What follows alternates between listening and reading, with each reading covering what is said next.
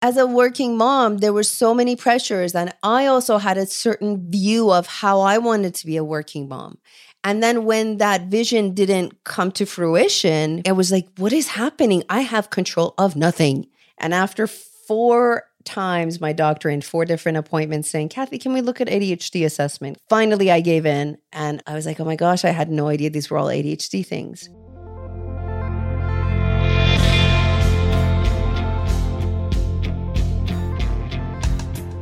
From the Understood Podcast Network, this is ADHD Aha, a podcast where people share the moment when it finally clicked that they or someone they know has ADHD.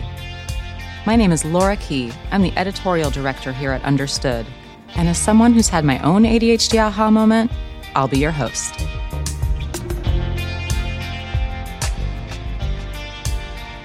I am here today with Cathy Rashidian. Cathy is a certified ADHD coach who is based out of Calgary, Canada. And she's also the host of the Proudly ADHD podcast. Cathy, welcome to the show. Thanks for being here. Hi, thanks for having me. I was struck when I went to your website and I saw what you had written there.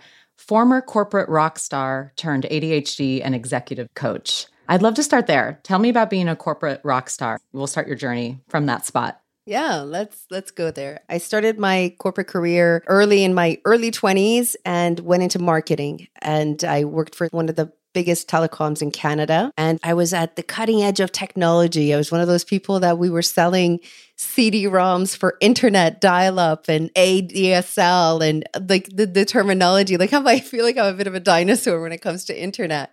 So I was at the beginning of it, and it was 20 years of just enjoying moving up the chain, moving up the ladder, and also learning new things all the time, moving from departments to departments, moving company to company. I was living the life, if you will, from my perspective of I have my career under my belt. This is awesome. I'm doing it. And then there was a bit of a pause in my career. At the age of 35, I was diagnosed with lymphoma Hodgkin's and found out I have a type of blood cancer. And that was a jolt in my, whoa, what's happening now? And that came as a result of working all the time. I loved my job and I was a workaholic. Did you stop working at that time? Yes, I did stop. But then as you know, and this is all undiagnosed ADHD. As soon as chemo was over, it was a month after recovery, I was like, I'm ready to go back to work. And my boss is like, slow it down. You just went through this like major thing. You don't need to come back to work right away. I'm like, no, I'm bored. I need to come back. I went back and man, they call it the chemo brain. I had major brain fog. I couldn't concentrate. I couldn't hold meetings together. I couldn't retain the information. And I called my boss. I'm like, you were right. I need to take another leave and really let this sink in and let my body recover before I can come back. And then this time, when I went back, I was very cautious of how many things I'm taking on, how fast I'm going, and really slowing down my pace. As much as I loved my job, my health was in jeopardy. So I needed to be very careful with all the yeses that I would give and all the times that I would volunteer for projects that I had no business volunteering for. And at this time, you had not been diagnosed with ADHD. Still not diagnosed. I was just recovering from going through an extreme thing with chemo. Meanwhile, though, underneath all of that, Laura, there was, at the age of 24, 25, I knew something was off. And I was always in this search of who am I? What am I doing in this world? Is this the career that I want for the rest of my life? So I was doing a lot of personal development work, going to all sorts of seminars, going to all sorts of professional development courses, trying to figure out my place in the world. So when did you start to think that you might have ADHD? Yeah, so I went back into the workforce being very cautious about what I wanted to do. So I actually resigned from the major telco abruptly. And I said, you know what? This is not what I want to do. I don't want to be in this hustle anymore. I want to go do something else. So, and I'm giving you these clues because these were all the undiagnosed things. Right. The people that are undiagnosed do these things. So resigned abruptly after 14 years of being in a major telecom. And everybody, all my VPs were calling me, what are you doing? Slow down. It's okay. Do you need to take another sick leave? Take another sick leave. I'm like, no, I'm done with y'all. I want to leave. And I went into another tech consulting company. And there I was jamming it. I had a team. We were doing our thing. We were going at the speed we wanted to. It was really, I was really aligned.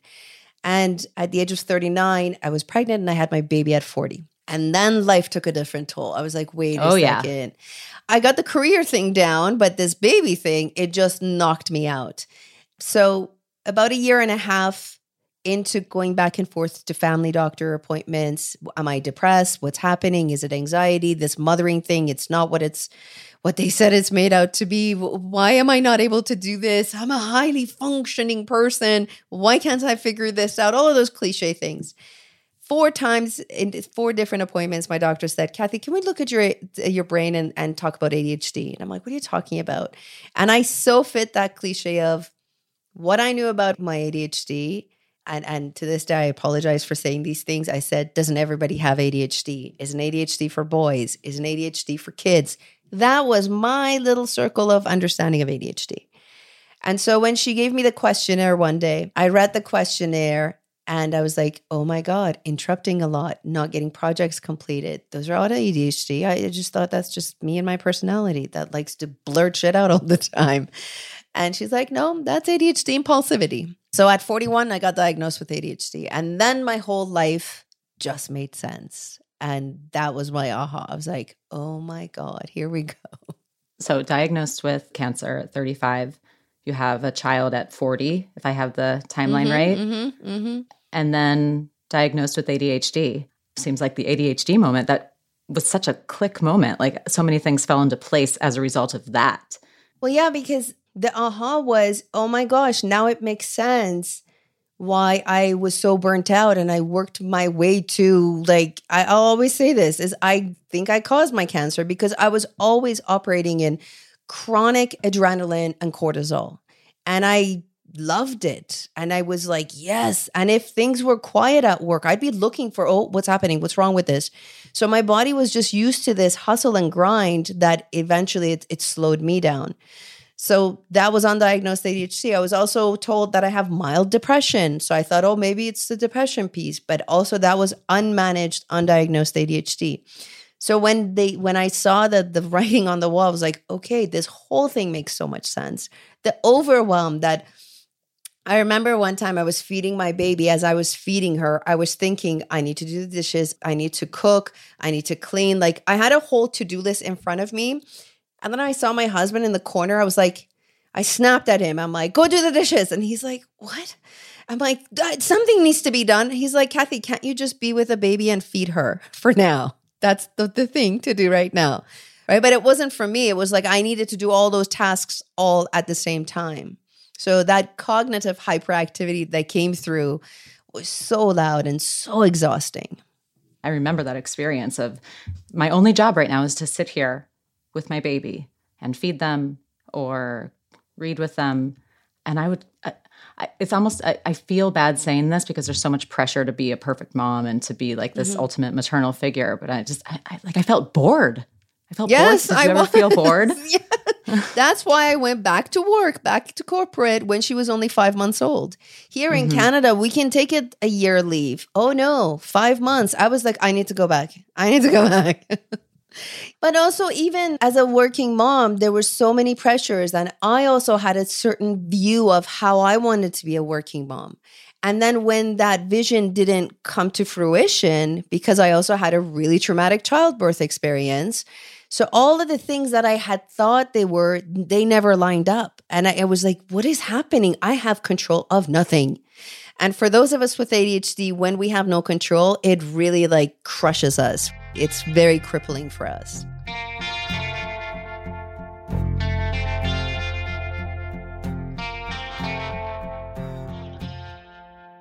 You mentioned that you struggled with some depression as well, or was it that it was ADHD that appeared like depression?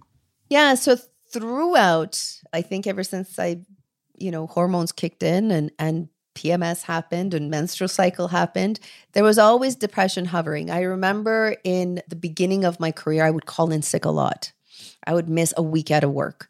I would sometimes miss, weeks out of work. And then I would just shut down, sleep a lot, not go anywhere, feel really guilty and shame. Now that I look back, it was extreme PMS. I was dealing with it all my life. I didn't know. a year ago, I was diagnosed with PMDD. And now I take a tiny little bit of medication for it. And it gets me through my hell weeks that I have. One of the things I do now with my PMS, instead of going into that shame spiral, especially now as I coach ADHD, I teach ADHD, I speak on ADHD, I'm like, okay, I have all the tools. What the hell is wrong? And I know that it's not me. I know it's my hormones. And for me, I compassionately schedule my life around that.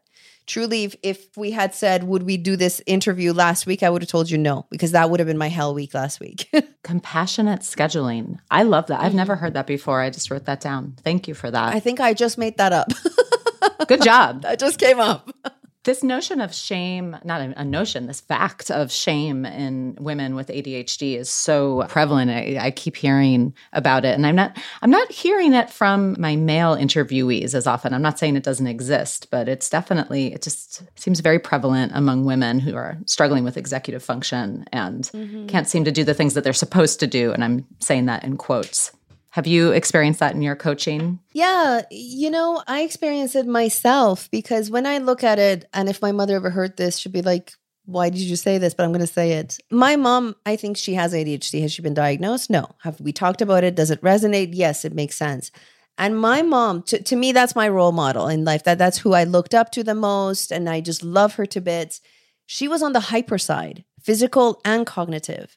And when I became a mom, I'm like, I need to keep up to that. That was my role model. And anytime you walk into her house, it's immaculately clean. It's so organized. Her pantry, it's like, Marie Kondo'd all the time, and it stays that way. It never changes. I'm like, how do you keep up with this?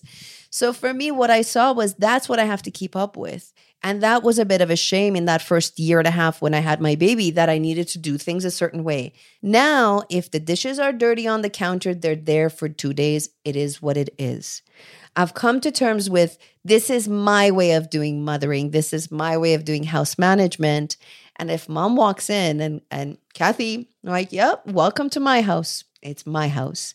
And so I really own that now. And it's hard because she'll give me the look and I'm like, Mom, it is what it is. Because she also knows the dark side of that was I was really in a dark place where I couldn't. And everything was piling up because I had this standard to meet. And now I no longer have that. This is my standard. Laundry in my household rotates. It goes from the laundry room, then it goes into the living room for a while, then it sits there for a day, and then it moves up the stairs. It just is. And I'm so not ashamed of it anymore.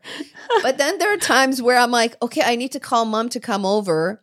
Okay, I need to clean up. So then I'll do that. So sometimes we use these techniques to do a hustle clean. But my house is it's messy, but it's not filthy. And man, within seconds, we can clean that house like it's immaculate.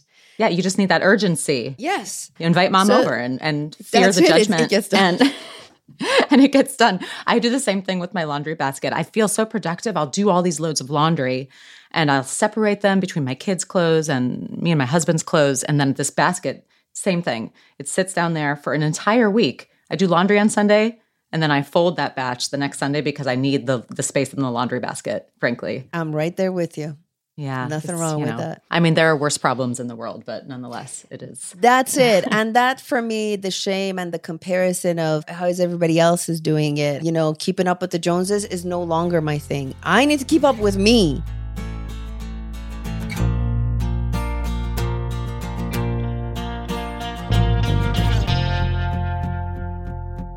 As I listen to you speak, it's just so clear to me how talented of a coach you are, right? Because I'm gathering tips just from the way that you're relating your own personal story, and it's just everything feels really practical and actionable. What's the most common advice you find yourself giving to people with ADHD as a coach? The word advice, I cringe because we don't give advice. Sorry.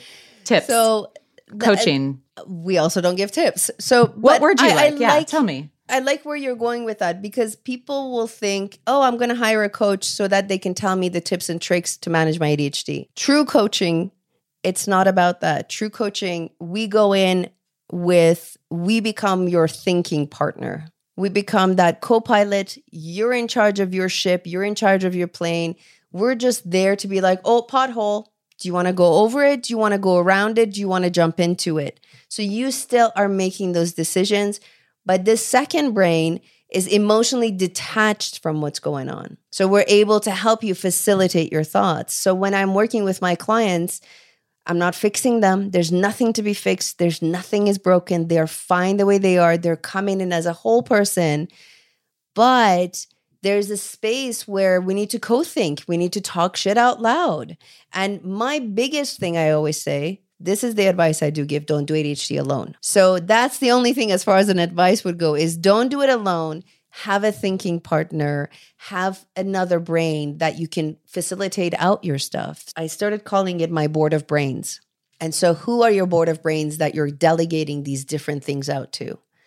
So the coach is one where we're doing the executive functioning stuff. We're doing the task things, but it's always deeper than that, Laura. It ends up being a lot of beliefs that we held on from our past, the way we were raised. It's the way we perceive the world. All of that, we put it to the forefront and we say, do you want to keep all of this? Does it still work for you? Okay, if it doesn't, let's reevaluate. I recently met with someone in their 50s, highly successful in financial, meeting all their numbers, working out, like he was checking off all the marks. I'm like, okay, then why do you need a coach? I just want to make sure there's another better way of doing this. Is there another better way? I'm like, well, it sounds like you got a system going on. You're doing all the things. I am, aren't I? Right. So, you know what I mean? So it's yeah. Sometimes we even question that is we have the system, but we always think there's another better way. That's so powerful. And your reframing really resonates. And I'm curious, as you kind of co-pilot challenges and conversations and thinking with your clients, do you see yourself? How often do you see yourself and do you have your own aha moments? Yeah. That's the thing is when you get into coaching, in coach training, they tell us that your clients are essentially you. And the universe just has this funny way of doing that. It just brings out yous in front of you. It's like, great. So yes, I do see my clients. I'm like, oh, that was me 10 years ago. Oh, that was me last year. That was me right now. But then again, you put 10 ADHDers in a room, each of us will have our own flavor of ADHD. We'll approach things differently. So as a coach, my job is to just hold that space for them to process whatever it is that they're going through. And they may come up with an awesome solution that I may have not even thought of. So in true coaching, that's what we're doing. And yeah, I do see myself in my clients, but then their journey is different. Their process to getting through that is different. Everyone is different. Can you give me an example of one of those moments when you thought, oh, that was me 10 years ago or 2 months ago with your clients? Yeah. So it's actually, I also teach at the ADD Coach Academy, training coaches to become coaches of ADHD. And I'm very particular with who I work with. For example, if I get a client that's a mother, has 3 kids, wants to figure out the whole how to be a mother and then juggle and, raise 3 kids, I would say I'm not their coach because I am right now going through that myself. Like I'm living it. I'm breathing it. It's too close to me. It's too close to my heart right now to want to coach moms that are trying to figure out mothering because I'm still trying to figure it out. You can't work with me, basically. No. if that's you, no. Because I'm going through it. But I would go in a support group with you and we can jam and share stories. But if there's a young person who's coming in and saying, look, I am in my corporate career. I want to move up the corporate ladder. I'm just making all sorts of whoopsies here and there. So I would be their thinking partner in that, in checking in on their impulsivity, checking in on their communication skills, working through the things that I wish I had a coach at that time with the ADHD knowledge that would have mentored me through that.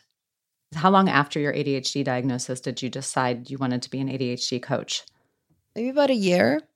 Oh, that's I just knew, no context. That just sounds fast. Yeah. Yeah, because I was clear about my career. I knew that, okay, if this is what I have going on and I have to raise this little munchkin that was my miracle baby, what can I do? And do I want to be in this corporate thing for another 20 years? The grind and the hustle, I was up the chain and it's not going to get any easier. And I didn't have the tools, the right tools, if you will.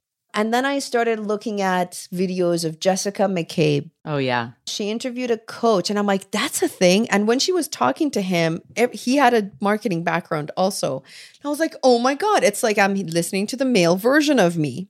And he became a coach. I'm like, okay, I am at heart a strategic planner. That is one of my strengths. So that for me was like, it doesn't this surprise is me, good. Kathy. Yeah, I get that. But then sense, on the and I love that. execution side is not my, that's another story. I was just going to ask you actually, which ADHD symptoms do you feel like you still struggle with? I mean, it's a lifelong thing. So what are the trickiest ones for you to manage still? Yeah, for me, the bombardment of thoughts is constant because there's always ideas. I'm an idea person. The other one is the task management. You know, from juggling from, okay, I've got 20 tasks, the prioritization, which one is important. So I'm constantly reevaluating the hyper-focused vortex that can get me in trouble. So I'll start a task and then I'm now into the deep end of ChatGPT and what is that can do for my business. So that hyper-focus, I have to tame it because it can actually, as good as it can be for me, it gets me into trouble. What have you found that works for you to get out of flow state? Most people are always trying to get into it, but how do we get out of it when it's not serving us? I schedule my deep work. I know when I want to do deep work. I always piggyback it with, I got to go pick up Sophia from school. So it actually pull me out of it. So I'm always giving it a something else that I'm accountable to somebody else that pulls me out. I also allow for a bit of transition out of it. So it's not an immediate, I can't just cut it off and go to the next thing, is I ease out of it. So that transitioning in and out of tasks. So that's why I'm not a fan of back-to-back meetings. It just isn't healthy for our brain. We need to allow for that transition, that booting down so I can go to the next task. Yeah, that shifting is a killer. Yeah. Yes. With family, like I'll even go sit in the garage for a little bit because I've been in flow state all day with business. You know, little one comes home, I'm working from home, like I need to go sit in the garage so I can transition out of one task into another. I do something similar on the days that I do go into the office and I arrive home and it's just, okay, what are we going to get on the table? And I always go and I sit down for 15 minutes and I'll play like Boggle on my phone or something until I'm ready to get back into this new grind, the home grind, right? Cathy, tell me about the podcast, Proudly ADHD. Proudly ADHD was born as a result of me learning so much about ADHD. And I'm like, oh my God, how do I retain all of this information? So I thought, okay, I'll teach it.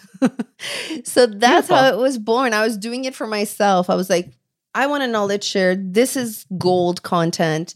And also I knew that as a coach, one of the things as trained coaches, we don't teach in session. I'm like, but I want my clients to have this information, right? So I was like, I'm going to teach it in podcast. That was my way of kind of working around the whole coaching agreement that we're not teachers. We're there to support them. From there, as I was talking to myself, I'm like, this is boring. I need to do interviews. Who do I call? So I went out and looked for amazing people that are doing amazing things with ADHD. I brought on guests.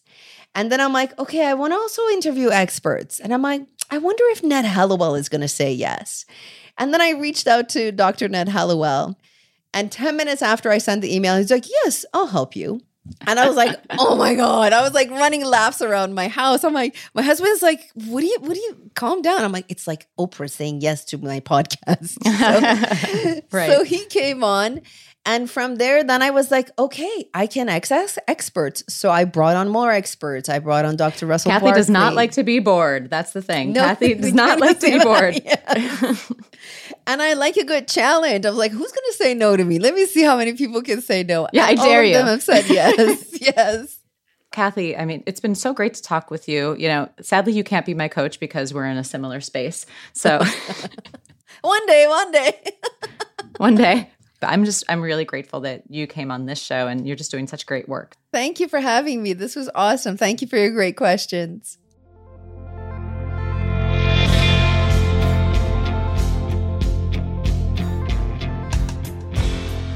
You've been listening to ADHD AHA from the Understood Podcast Network. If you want to share your own AHA moment, email us at adhdaha@understood.org. I'd love to hear from you. If you want to learn more about the topics we covered today, check out the show notes for this episode. We include more resources, as well as links to anything we mentioned in the episode. Understood is a nonprofit organization dedicated to helping people who learn and think differently discover their potential and thrive. We have no affiliation with pharmaceutical companies. Learn more at understood.org/mission.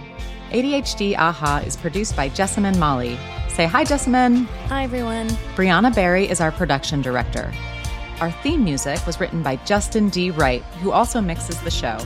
For the Understood Podcast Network, Scott Koshira is our creative director, Seth Melnick is our executive producer, and I'm your host, Laura Key. Thanks so much for listening.